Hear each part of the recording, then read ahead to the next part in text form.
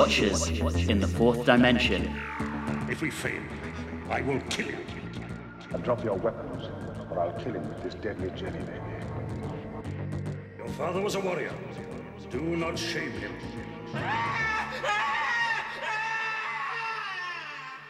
Hello and welcome back to Watchers in the Fourth Dimension. I'm Anthony.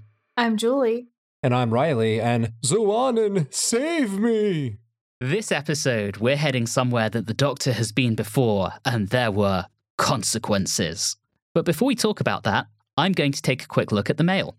First off, we received an absolutely impassioned defense of a show that we have maligned fairly regularly.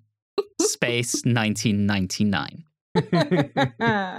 This came from Zachariah Sear, and I hope I'm pronouncing that correctly. And it was quite a long defense, so I'm going to bring it down to an edited summary and a few highlights. First off, there's mention of some of the more obvious elements that were actually done very, very well. The model work, the sets, and Martin Landau's acting. Zachariah then talks about how the show gets into some really deep philosophical concepts in the first season and really explores the boundary between sci-fi and fantasy, with an overall viewpoint of space is just so much weirder than anyone could possibly imagine. That being said, they also fully acknowledge that things kind of fall apart in the second season, with a different cast, different sets, new costumes which are segregated based on gender, and Monster of the Week action as opposed to those deep philosophical concepts of season 1.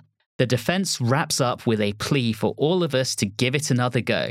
And what I will say is that I actually recently started rewatching season 1 for the first time in decades, and candidly, I'm enjoying it so far. We'll see how that continues once I get into season 2. And happy for everyone to know I've never watched it, so I was not a part of the bashing. So you're going to give it a try? Where do I watch it? I'll figure out. I've got it on Blu-ray, but I'll see if it's available to stream anywhere. Do we know if Zachariah is related to the creators of the show or producers of the show? No, seriously, I will give it a shot. I was aware of it and always was aware of its not necessarily stellar reputation, but I do really like Martin Landau a lot, so that's worth it for me. Awesome. So yes, we will all give it a shot. Moving on and looking at some episode-specific feedback, we will start with our Season 13 retrospective, and first and foremost, our real-life friend Alan Stevens, who was a very close personal friend of Don's, says, "The Don Smith Award for Unnecessary Fan Wank is the most amazing tribute I've ever seen. Don would be over the moon about this. All the wishes of love and continued success to you three." Alan, thank you so much. Thanks, Alan. Next up, we apparently have Invasion of the Allens, because Alan Seiler also piled onto this, saying, "I'm so glad to hear the announcement of the Don Smith Award for Unnecessary Fan Wank. Not only as a lovely tribute to Don, but because you are going to need it when you get to Attack of the Cybermen." Overall, this was a fun episode, and I'm with Anthony. Let the stats run wild and free. Oh, no. I'm not as much of a stats nerd as Anthony is, but I always find it fun to see how rankings compare over time. I think Riley and Julie both have a "shut up, stop encouraging him" attitude. We can only let it go so far. Yeah. Austin Patterson also talks about our new award, saying, "Love the new award, very fitting for Don, and I feel like we're going to see some hot contenders for it in upcoming seasons." Also, Julie talking about companion Doctor duos she liked more than Sarah and Four made me envision an alternate reality where the episode School Reunion was replaced by a story where David Tennant has to go to the 18th century, Scotland, to stop an invasion of Anthony Stewart head monsters and has to chat up the local laird to stop them, who just so happens to turn out to be Jamie?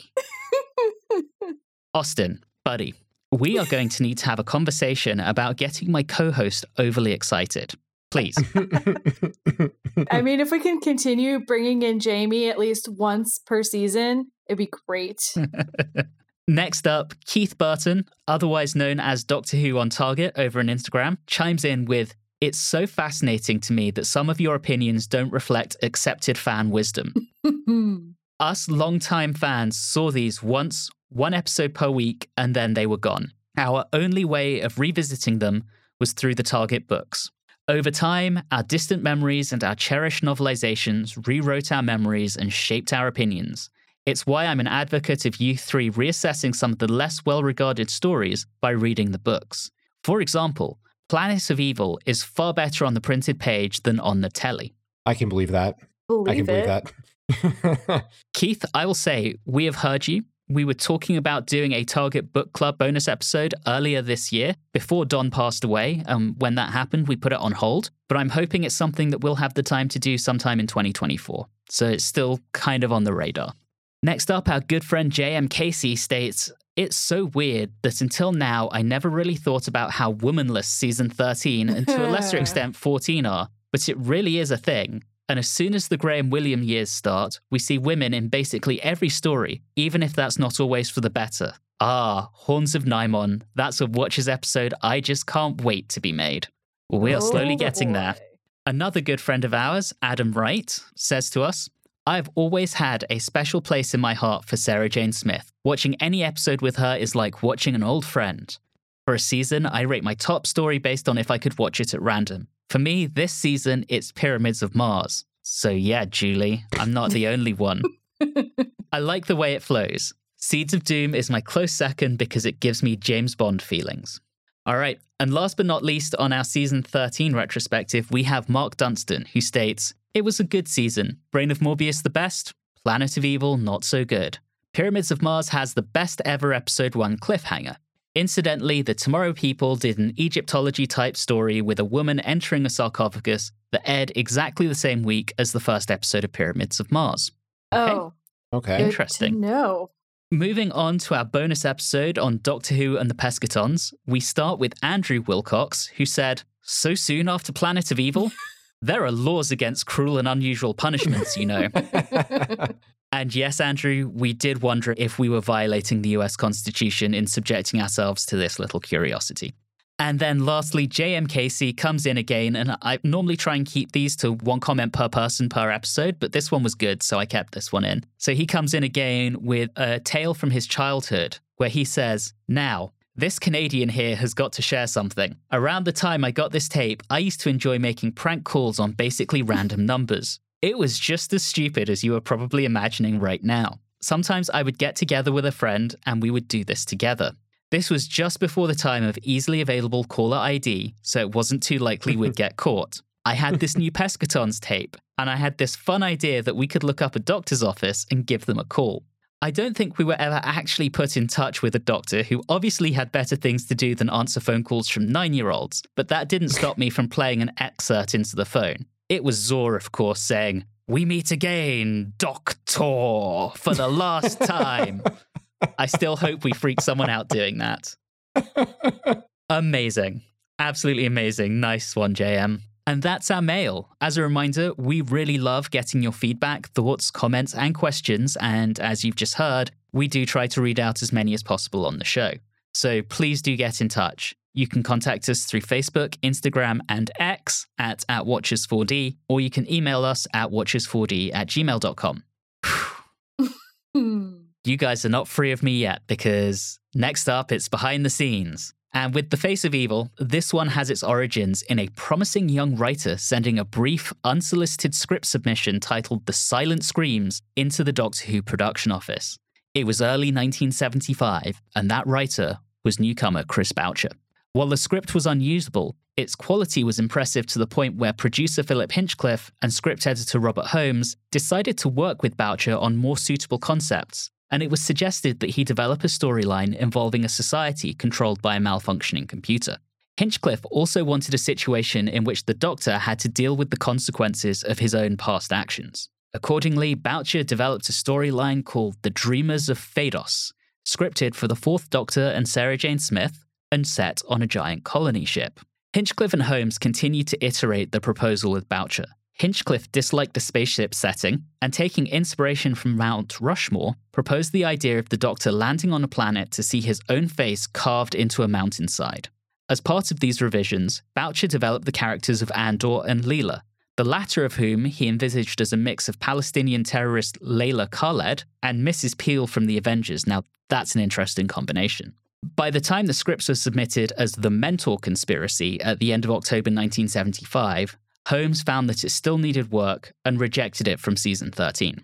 Unperturbed, Boucher continued working on his scripts, introducing the rival tribes of the Sevatim and the Tesh, and taking influence from Aldous Huxley's Brave New World as to how the tribal religion may have evolved. At the end of January 1976, full scripts for the serial were requested, now using the title The Day God Went Mad, which I think is an amazing title. I love it. Yeah.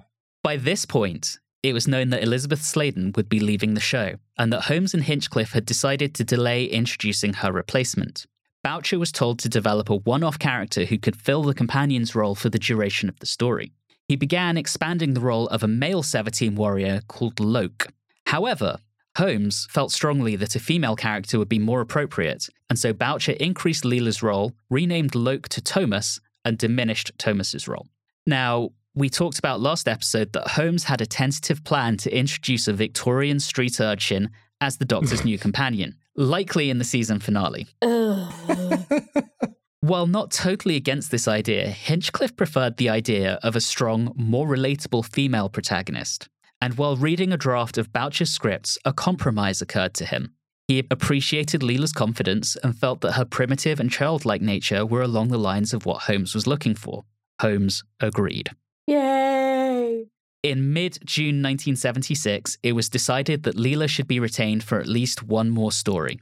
Since Boucher had taken the lead on developing her, he was commissioned to write a second serial, The Robots of Death, which would immediately follow The Day God Went Mad into production.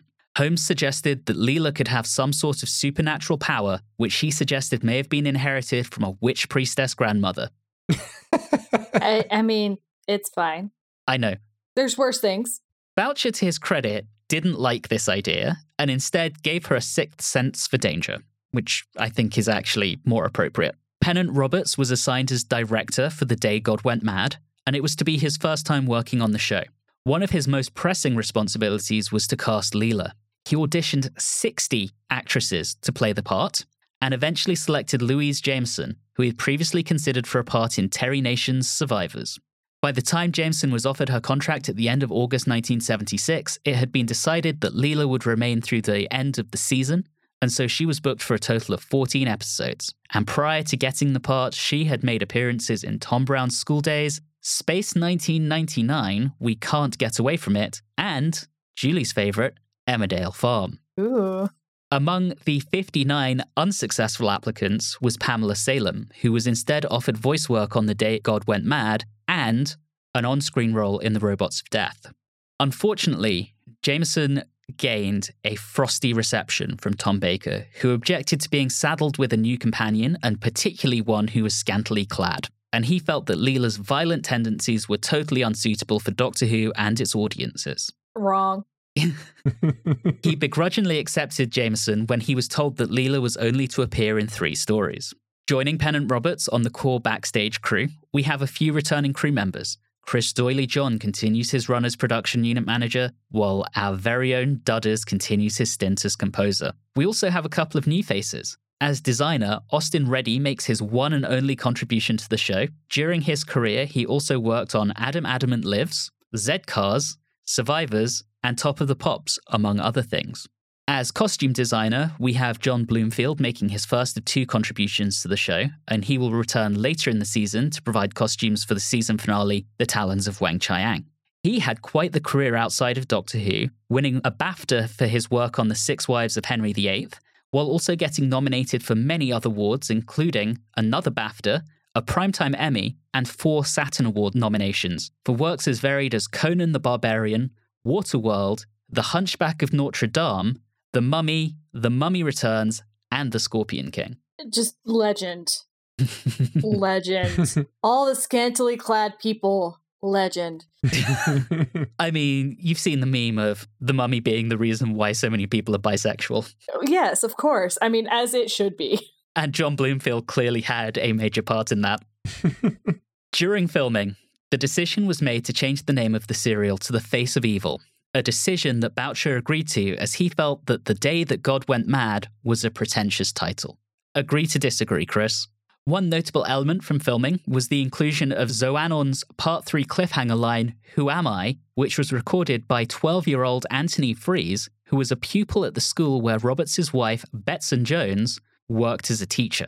That's amazing. Imagine being a school kid who loves Doctor Who and your teacher's like, hey, my husband's directing a few episodes. You want to come watch? Oh, by the way, you can be in it. My mind would have blown. On the very same day production wrapped on The Face of Evil, a photo call was hastily arranged to introduce Louise Jameson as the new companion. This was after the Evening Standard broke the news of her casting the previous night. Originally, the serial was scheduled to start showing on November the 27th, the week after The Deadly Assassin concluded, with The Face of Evil due to complete its run before a one-week Christmas break. Now, the season finale was having some script issues, and so the production team made the decision that a longer mid-season break would be necessary. So Doctor Who took 5 weeks off after The Deadly Assassin, with part of the show's time slot being filled by edited omnibus editions of Season 13's Pyramids of Mars and The Brain of Morbius. Part 1 of The Face of Evil premiered on January the 1st, 1977. It, of course, as usual, ran over the next 4 Saturdays. In response to complaints about violence in several recent serials, the show was moved even later to start airing at 6:20 p.m. after Jim'll Fix It, apparently more appropriate for kids, and before Saturday night at the movies. And that takes us into this episode's short summary. I've talked a lot, so I'm going to hand over to Julie this time. Over to you, Julie. Did I need a scantily clad woman running around killing people with no hesitation? No, but it was an amazing thing to behold. Did I need scantily clad men being dicks to everyone? No, but at least they were better eye candy than the Time Lords. Did I need a supercomputer having an existential crisis and yelling out, "Who am I?" like Jean Valjean? No, but that part was rather fun. And finally, did I need weird green men in weird outfits with superiority complexes? Absolutely not.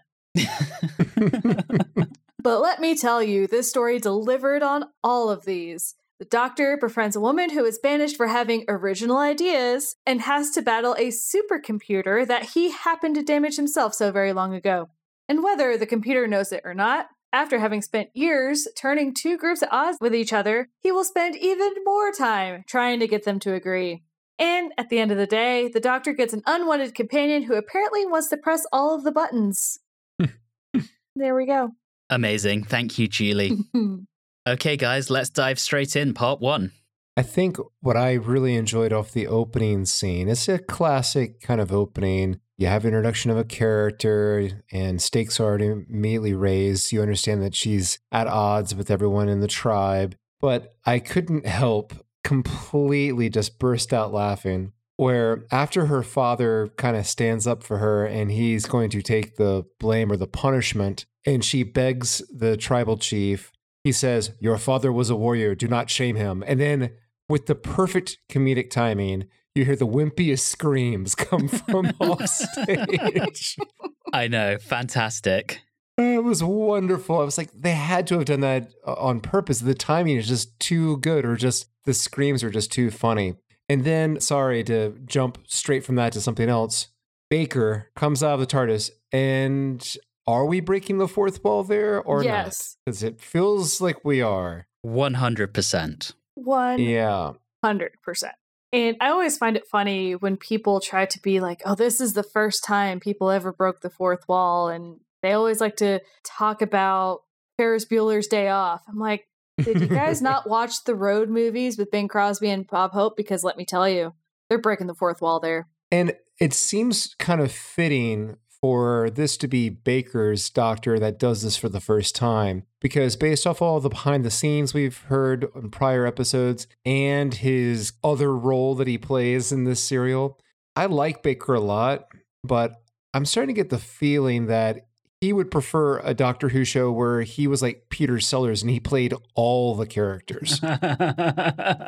So if Pertwee was the Shatner of Doctor Who, Baker is the Peter Sellers of Doctor Who? I guess.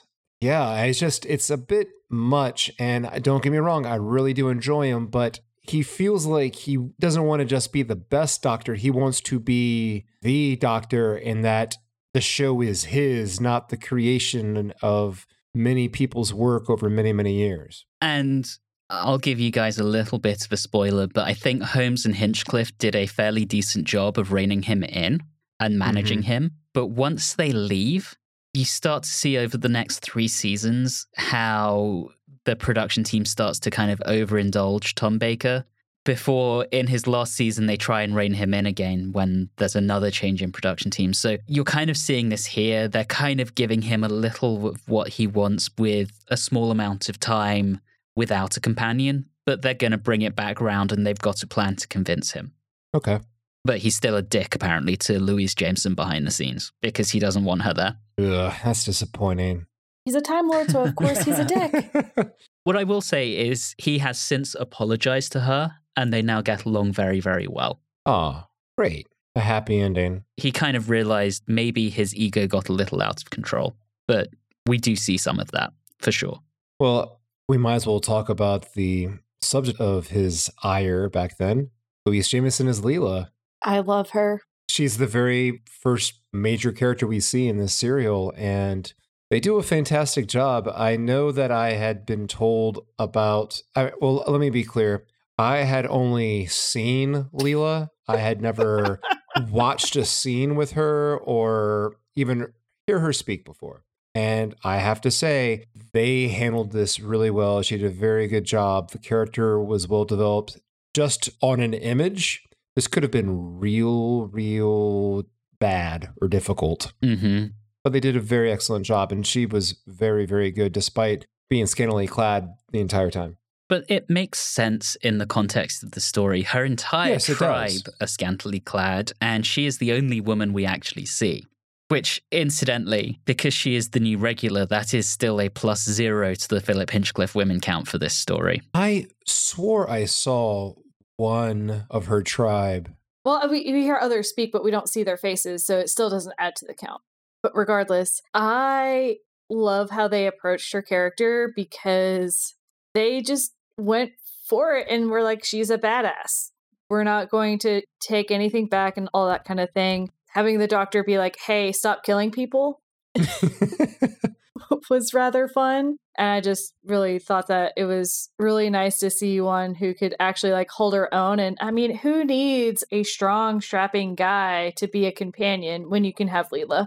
What if that strong, strapping guy is Jamie? Jamie doesn't count.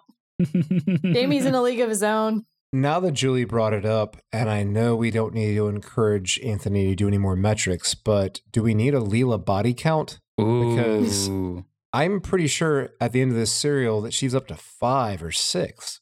Did either of you count? Because if neither of you actually counted, we're not doing it. Okay. It's only an estimate, but yeah, we're going to give that a miss. Pretty sure she was on a string at one point where she like knocked out 3 within 1 minute. And I'm not even speaking about the shootout scene. Yeah, she goes ham. Yeah, she really does. I immediately like Leela. I like how our very first scene, we go straight in. It's like, bam. And she's about to get banished for blasphemy. So we're immediately being told she's a free thinker. And then the more we see of her, she's not afraid to bash some skulls together and kill people with Janus thorns. So she's also someone who isn't afraid to take action. We are immediately being set up with this badass woman, and I'm here for it. Absolutely. She is knocking people down left and right. If it's not the Janus thorn, it's the crossbow. Exactly. I want to talk about some things. She falls into it a little bit as well, but overall in this entire serial, the dialogue is so good and so strong in this entire serial. And it made me so very happy. And it's not just the dialogue, the setup's amazing because we are given this apparently primitive tribe. And if you're watching carefully, you see that their leader, Andor, sits on some very anachronistic technology as his throne. So you're already kind of starting to go, okay, there's more than meets the eye to this. And it just kind of introduces that without even saying anything about it. And then the more we learn the backstory. It's really well done. And on top of that, too, I don't know what happened, but there's a lot more cuts.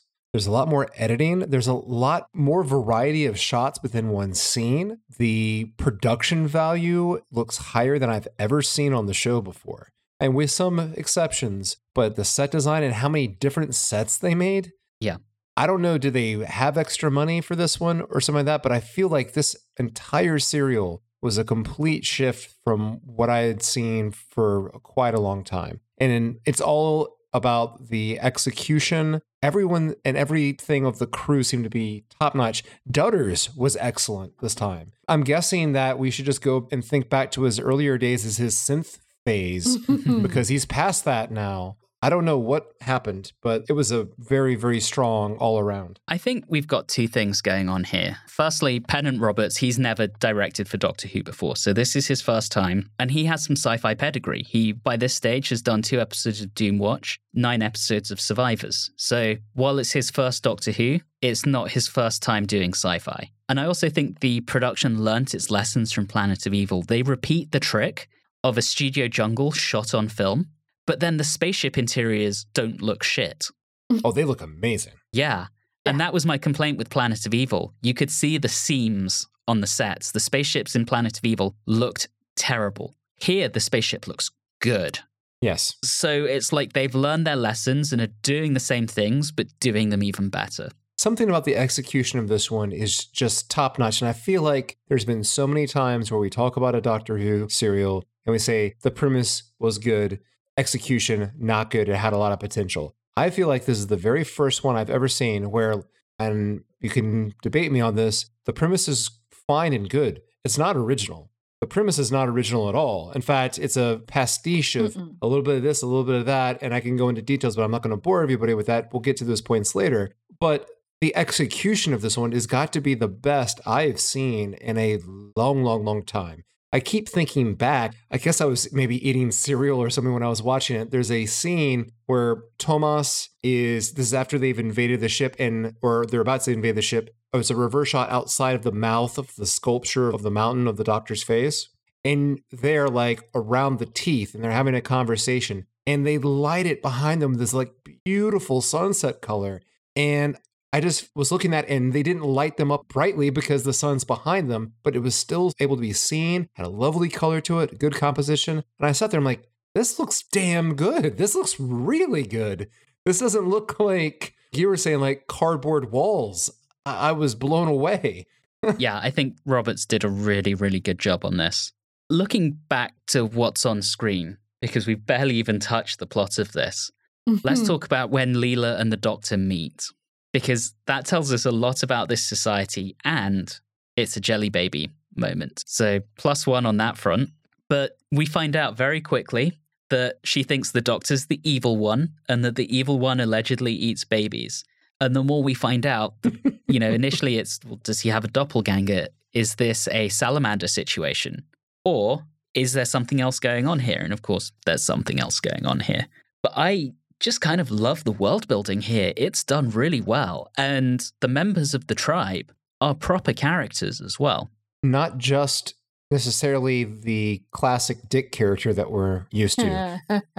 Not to say that they're kind and gentle. They are dickish, but they're not that outrageous, like megalomaniacal kind of everything's a threat to them. Everyone's kind of conniving, but no one feels the anxiety of that someone's trying to undercut them at all times. Well, and what's interesting is the last few stories have effectively had kind of duos, one with the Doctor, one against. So you think to The Deadly Assassin, and we had Engin and Spandrel on the Doctor's side, and the Master and Goth against. You go to Mandragora, and you have Federico and Hieronymus against the Doctor, and you have the other chap and Marco for him. Right. And I'm terrible with names, so even though I've literally just put that episode out, I've forgotten the name. Giuliano, that's the one. Giuliano and Marco are with the Doctor. Whereas here, you've kind of got that dynamic and that dichotomy with Leela and Thomas on the Doctor's side, and then Andor and Neva very much against him. But then you've got Caleb, who is a nasty character, and he will side with either side depending on which one suits his interests of gaining power. So he kind of operates in that weird gray area that we haven't really seen. I think this is done so well. I guess at this point we should talk about the actual plot or the premise of what the actual episode is. We can talk all day long about all the other stuff, but most of the things that I took note on are either small things or, it's like, oh, hey, the Doctor is whistling Colonel Bogey's March again because, yes, that's what we need to hear. And more jelly babies because we do that twice. Ding. There's just so many fun little things. Like, he got captured by them and got blindfolded by his own scarf. It's genius. Yeah. So good. I actually love that second Jelly Baby instance and the gag around that. He's threatening someone with a Jelly Baby, and when they call his bluff, he just eats it. It's such a wonderful visual gag. I feel like they are delving more into the Fourth Doctor, as I like to say, back in his first serial. He's kind of doing the Bugs Bunny thing again, but I like it. Part where he walks in and he's like, what's that over there? And they all look over there, and then all of a sudden he's sitting on the throne. Yep. That is straight up Looney Tunes, Bugs Bunny kind of action right there. And I'm all for it. I like that. But they seem to be delving more into it now than they have in many, many previous serials. Another thing I liked, so I know Anthony mentioned in the behind the scenes about likening it some to A Brave New World. And I think one of the big things was warding off the evil being the same as checking the seals of a spacesuit. Mm-hmm. Like, just those little things there that when you add up enough of them builds a world. We don't necessarily get that a lot in Doctor Who. Yeah, and it's not done as an exposition dump. You get lots of little hints through it that build this world. That's why I think this is so well done. There's a subtlety to it. And while we're on the topic, I feel like the things that this plot and premise hit on are, well, first off, the whole idea of a primitive human society that's being run by a malfunctioning computer. That is straight up classic series Star Trek right there. I think there were like 2 or 3 Star Trek episodes that were like that. Also, the split of the high-minded tech or Tesh group and then Nevatim, the more primitive, and so much time having been passed reminds me of the Time Machine a little bit. Yeah. Pretty sure like the Tesh seem to have psychic powers. And then that goes into the other thing that I saw from there was the whole high-minded, snobby, effete class having psychic powers reminds me very much of Beneath Planet of the Apes. And I definitely think there's a reference to Beneath Planet of the Apes. But I think we're getting ahead of ourselves. Yes, we are. We've kind of touched on episode 1 or part 1 and kind of touched on a lot of things. But fundamentally, this is building to one moment and one moment alone. And that's the culmination where we see the Doctor's face carved into a mountain with "That's the evil one." So good. And I love the Doctor's, "Is it? I must have made quite an impression." Cliffhanger. And part 2. My favorite line in part 2 was the part where Andor is talking to Caleb.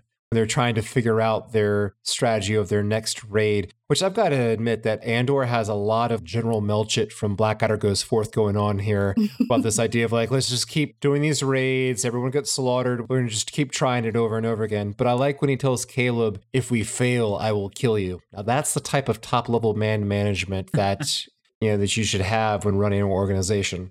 Yes, obviously. That's what I used to do when I was running a team. They never failed as a result. One thing I'm not sure of from a writing perspective, if a lot of some things came out of editing or not, but I like to think that our new writer has decided to at least look into Doctor Who somewhat and everything, because again, dialogue is amazing. Using "dead as a Dalek" as just a casual phrase to throw out there and things like that. For a brand new writer of Doctor Who, I find that very interesting. And I suspect, we know that Holmes and Hinchcliffe worked with him a lot on this, that some of this is Robert Holmes. Mm-hmm. The dialogue has Holmes's prints all over it. But what I love about Andor is how, Riley, to your point, he sends his people for wave after wave of attack, but it's really at Neva's direction, claiming that it's what Zoanon is ordering. And there's just this blind adherence to religious leaders with no questioning. It's not so bluntly phrased as a critique of religion, right? But that's what right. it is. And the funny thing is, one could argue that you have it with the primitive group, but also the high tech group does it just the same. Oh yeah. So it just shows that how that is something that is a trait that can be found no matter what type of society that you bump into. It's really, really clever commentary. Yes, it is. And I know we're jumping around because I feel like this happens on either serials that we really enjoy or serials that we really dislike. We don't really follow the plot because things keep popping up in our heads, things that we feel like we have to talk about. And I know that in part 2, which we are on, I was disappointed with, once again, having the invisible monster. And I was saying before how the production value in this serial was very, very good. And I thought maybe they saved a lot of money by having invisible monsters again. But then I saw in part 2 that if you got to see what it was just a giant Tom Baker face floating around. I thought it was a good idea that they kept them invisible. But I actually think, given the concept of what it is, being a projection of Zoanon, it kind of makes sense that it's a giant Tom Baker head. Yeah. But I mean, it just kind of looks ridiculous. Like in the shot, though, it's fine because it's supposed to be striking and sudden, but he'd be looking like goddamn Pac-Man running around trying to like eat people. The other parallel, just going back to the point on religion, that I think ties in almost to what we were talking about last time with the Deadly Assassin, is they have all of these relics and no idea what they do. You know, they've got the hand of Zoanon that's just a glove from a spacesuit, or that instrument that Neva shakes around the Doctor when they're questioning him. Anything that Neva does. Yeah. Anything. But speaking of him, that actor knew what the assignment was and did it. It was so good. It was so over the top and should have been just super corny. Anytime he was on screen, I was like, what's he going to do next? That's David Garfield, who we have seen before in Doctor Who. He was in The War Games as von Weich. Oh, the German general. Oh, wow. Yes. Now I recognize him. And he was phenomenal in that as well. Was strong in that, just like this. Also, I want to chime in on what you were saying, Anthony, about the relics. I do love that concept of the idea of not just necessarily relics, but just the idea of advanced technology from the past and things have fallen apart so much that the current society has no idea what they are. But they know that it had power. They know that it was valuable, but they just don't know how to do anything with it. It's just an interesting concept. And also, just stylistically, it looks good. Call it shabby tech chic, I guess. And I think it kind of falls into some of our base fears, right? We feel like as a species, we've come so far, and there's always that danger we could regress. You know who was really rocking the shabby tech chic? Khan and his group in Star Trek 2. Oh, yeah, definitely. They had the same look going on. Yeah. Yeah. I mean, overall, this is just, it's good. Yes. It's good. It's very good. It's very, very good. Back to plot. Yeah, sorry. No, it's good. You know, as we talk about the fun little parts that we like, there's also then some of these big things that happen, and the Doctor figuring out this bridge that he has to go travel in order to get to Zoanon, and realizing that it's through the mouth of his big giant statue, because that's where a voice comes from. Yep. Mm-hmm. It's kind of brilliant in a really stupid way. Before we get to that, I do want to talk about the trial that they put the Doctor on. Firstly, how he says that all of the accusations against him are flapdoodle, which I think is an amazing line. But then this whole trial by skill with these little creatures that I think were called hoarders that are beneath the stones. Yeah, little snappy guys. It kind of made me think of I Hate Snakes. You know, a little Indiana Jones moment. And we get another name drop, William Tell. So I know Julie was happy about that, or mad. I'm not quite sure which. I just said woo. Take that as you will. And the best part of the trial, just to rewind a little bit, is where the Doctor is providing a running commentary of the debate between Neva and Tomas, where he does the whole 15 love. That was very funny. And you know what? We complained about the politics in Mandragora, but the politics here are actually interesting. It's done so well that I actually care, and I'm actually somewhat invested in it. It's balanced. Everyone has their own angle. It isn't completely divided down the line one way or the other. Andor seems pretty clear that he doesn't care too much about Zoanon other than just whatever keeps him in power. Tomas is also seeking power but looking to undercut in order to do that. And Neva is a true believer, or till the end. But it's very well balanced. And going back to what we were talking about before, you could see the Bugs Bunny-ness, fourth wall-ness. You could see the Doctor giving that line about the 15 love cracks about their debate, and not saying that as an aside to Leela, but literally you could see him saying that directly to the camera. And I have this feeling that's what Tom Baker would have wanted. Just the audience is the companion, and he's just talking to us the entire time.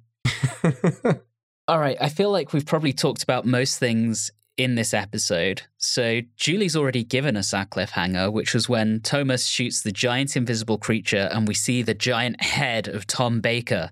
And then Thomas shoots and looks intense. Cliffhanger. And part 3. Well, now we get to see the inside the ship. Well, yes. But I also had a moment of reflection of why in the world did Caleb look so familiar, and had to look it up, and it's like, oh, he was that guy in Star Wars. Oh, was he? Yeah, Caleb was in Star Wars. He was also in the I think the second episode of Blake 7, where he was just a total dick, and he played it so very well. Apparently, he can play a dick really well. Yeah, I hope he's a nice guy in real life, or was a nice guy. I don't know if he's still alive. But yeah, certainly he was very, very good at playing an absolute dick on screen. He is still alive. Hurrah. Okay, so we're on a ship, and there's the weird wall thing, right? Yep. Which was kind of fun, and I like how Leela approaches it, of listening to the doctor, because he's like, close your eyes, and she closes one of them. And he's like, both of them. I'm like, yes, this is perfect. That's the kind of companion I want. Once we get on to the spaceship, and we start to meet the Tesh. And again, they're higher tech, they've got mental powers, but they are just as ignorant of their own origins as the Sever team are. And they have their own superstitions. I mean, I couldn't help but notice how they'd set up altar with candles and what have you on top of the consoles of the spaceship. So they have fallen to this religion of Zoanon just in a different way. Right. And I believe they also still have like covers over the console. So it's not even like they were using them. Exactly. But what I want to know is, why are they all dressed like they work at a confectionery or bakery? Great question. It also looked like they belonged in Oz. They do. They do look like that. But we very quickly find out that Zoanon is playing both sides, because the Sever team believe that he's protecting them against the Tesh, and the Tesh believe that he's protecting them against the Sever team.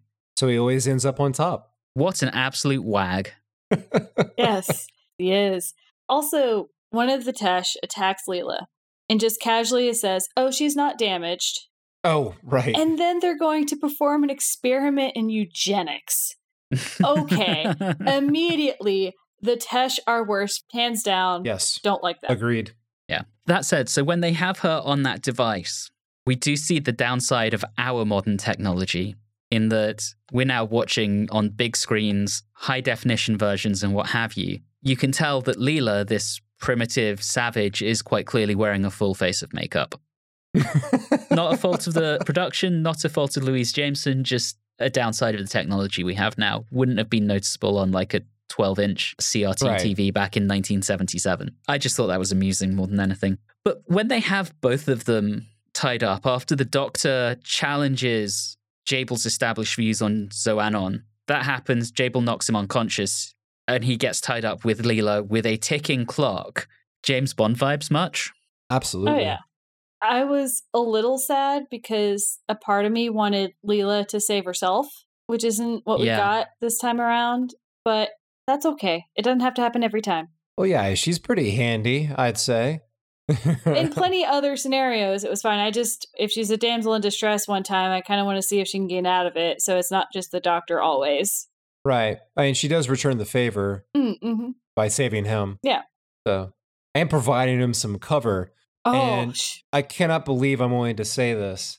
I have, since it started on this show, have complained about shootout scenes every single time. But I'm telling you now, that was actually well done. It was good. I enjoyed it. It was tense.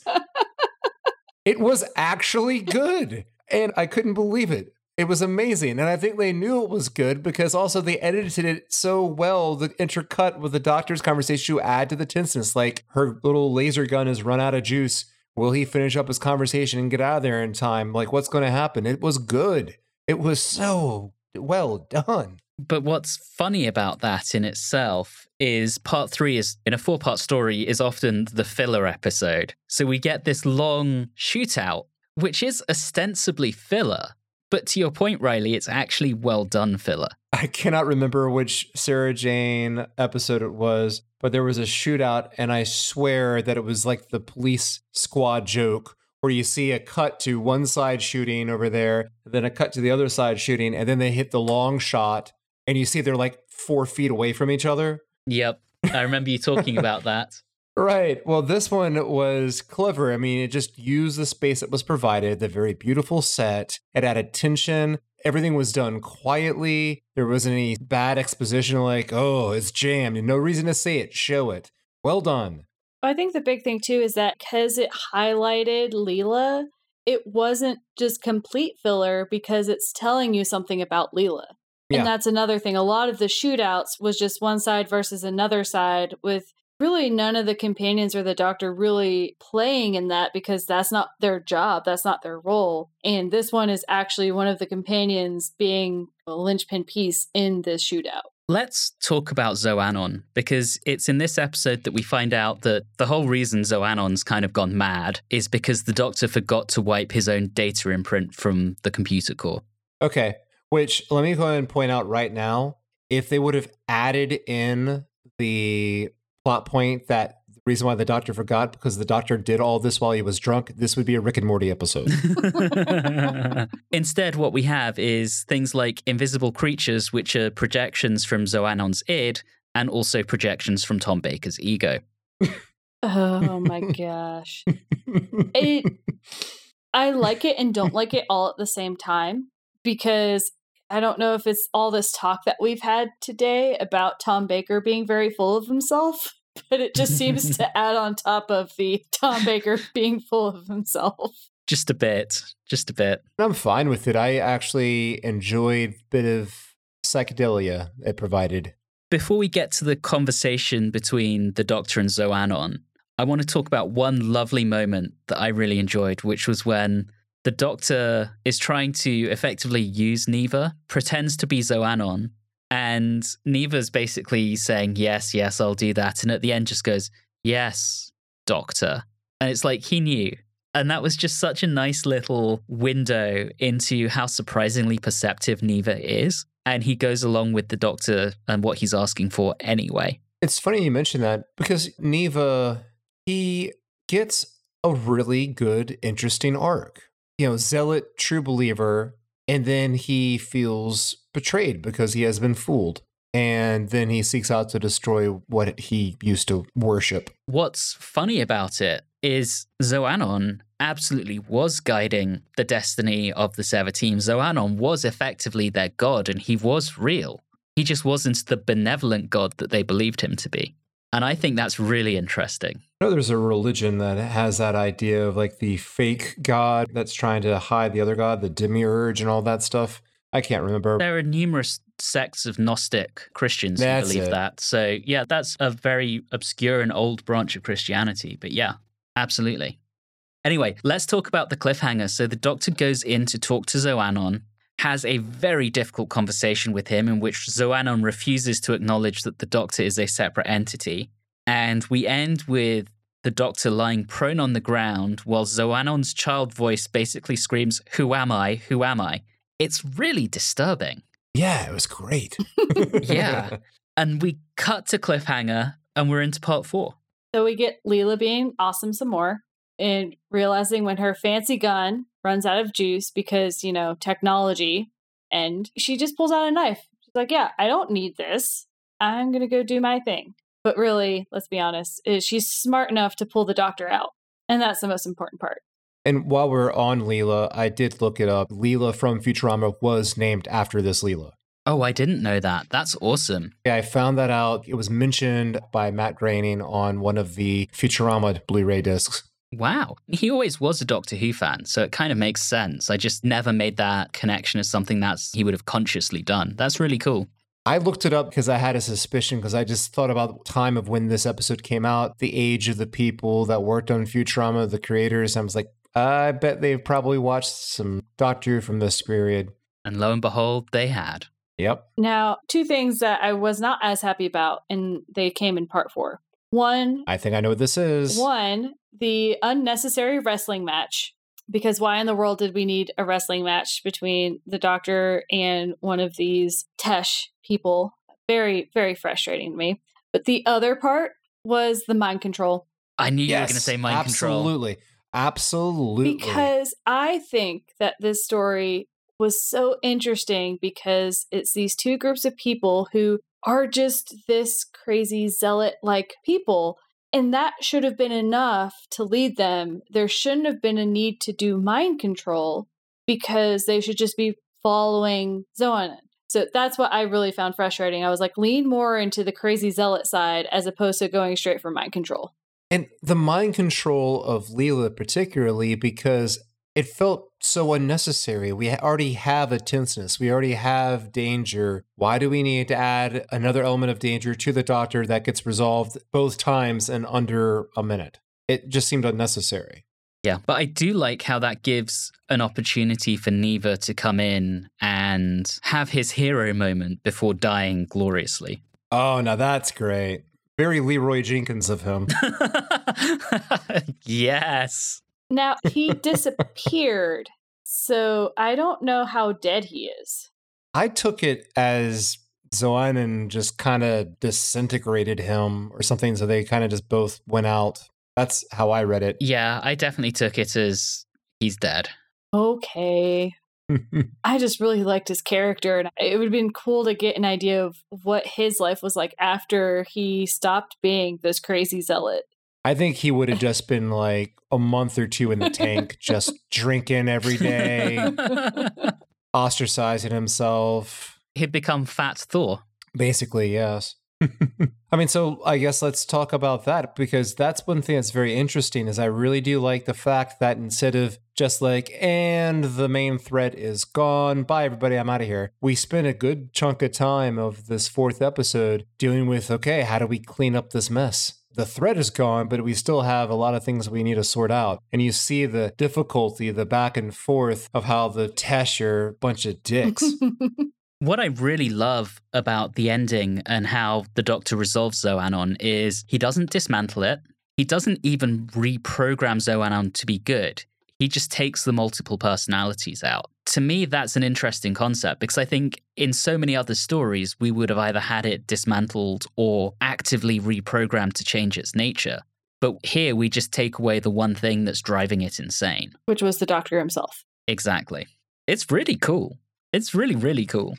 I really enjoyed it. I love when he created the nice lounge for them to sit on, and Leela, like me, is like, I'm not going to sit like a normal person, so I'm going to sit crisscross applesauce on this thing. I 100% do that. Check for Leela. Also, when they sit on the sofa, the Doctor eats a jelly baby, giving us our third jelly baby instance of the serial. Pretty sure that's the most we've had in an entire serial so far. It is. Almost positive. Yep. And I know I did enjoy the names, you know, how the seventh team and the name, the Tesh came about, the breaking down of language over time of what they originally were from those, you know, the original separation of that survey team or whatever they were. No, the 17 was the survey team. And yeah, from the original landing of the colonist ship or whatever. But I couldn't help every single time they said that they were the Tesh. I was thinking like they're just huge fans of John Tesh and his music. I just love him so much. Amazing. Yeah. And then we have Leela just singing aboard, which I was wondering how they were going to do that because I guess it makes sense for her to head out because, I mean, screw them, right? They ostracized her and she was right after all. Like, what did she even do? Stick around and now they want her as their leader. Right. It makes sense for her to want to skedaddle. Yeah, I agree with that. And of course, that gives us our new companion. And I really love, Julie alluded to it in her intro, but I really, really love what we hear from the TARDIS of, you know, no, don't press that or whatever it is. Don't touch that as the TARDIS dematerializes. And so she's forced her way on board, made the TARDIS take off, and now the Doctor's stuck with her. It's that kind of gumption that we have seen all through this story from her that I really love. All right, that's the end. Before we jump into our scores, any instances deserving of the camp count? Actually, I don't think so. I don't think so. Kind of want to say Tom Baker's head. Yeah, I don't think that's camp. I can't give you. I don't think it's I camp. don't think I can give you one on that one. Okay. Or a half one on that one. All right, then we will leave it. No camp count points. Riley, you're up first on scoring this and giving your end summary. The plot and the premise aren't original. My God, the execution was excellent. And they added on just a little couple changes to make up for that lack of originality that were a wonderful addition. This is kind of like a great remix of a hit song. The production value was surprisingly amazing, even though we had to deal with invisible monsters, but we discussed the need for that. Leela looks to be a very good addition. I would like to see her relationship with the Doctor develop more over time, and other than her just being capable adventure buddy, and I think that's going to happen. I really enjoyed this one, and I feel like this was a big change for the show, a big shift. And I think it's going to be a change I'm really going to enjoy. So I'm going to give this 9 Leela killing sprees out of 10. All right. And I will go next. And I will say this is not one I really remember from childhood. And honestly, it wasn't one I really thought of. Knew it existed, but I didn't really have any feelings about it, positive or negative. It was just kind of there. And rewatching it for this, wow, I loved it. It was really good. The world building, the attention to detail, just the way it all plays out. Looking at this with a critical eye really, really endeared it to me. And Riley's already touched on so many of the other good things, the direction, the sets, the elements that are just built in through the story. It's not, as Riley says, it's not an original concept, but it's just executed really, really well. And I think if this had been in the hands of a different or lesser director, we probably would be rating this like a 6 or a 7. But for me, this gets 9 faces of Tom Baker carved into a mountain out of 10. Julie, wrap it up. Oh, man. I don't know that I can really say much more. It's a really good story, everyone. The writing, honestly, I don't know that I've seen writing like this in a very, very long time on the show. A lot of times our saving graces have been the directors, but man, the dialogue is just superb. Taking the spin on the story and making it original enough to be refreshing is really good. Leela is great. Music is great. I had a few little nitpicky things there at the end, especially that mind control bit. But, at the end of the day, that's mostly what I see wrong with this story. So I'm also going to go with 9, green zealots out of 10.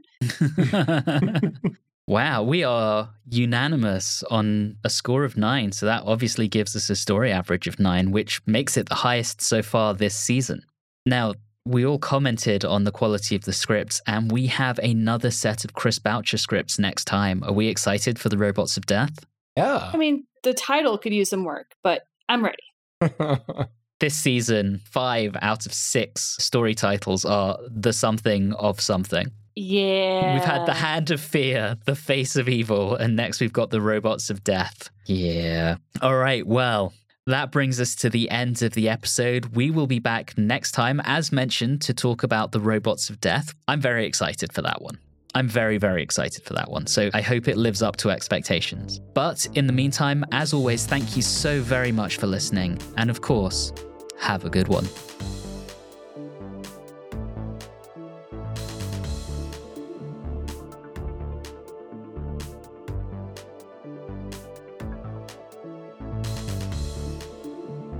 You have been listening to Watchers in the Fourth Dimension with Riley Schreck, Julie Philippek, and myself, Anthony Williams. This episode, Very Leeroy Jenkins, was recorded on Tuesday the 24th of October 2023. If this is your first time listening into the show, all of our previous episodes are available wherever you like to get your podcasts. You can interact with us on Facebook, Instagram, and X at Watchers4D, and you can also email us at watchers4d@gmail.com. If you're enjoying the show, please do subscribe and consider leaving us a review or rating on your favorite podcasting app. All of those things really do help the show. And always remember, when in doubt, charge and yell, Leeroy Jenkins!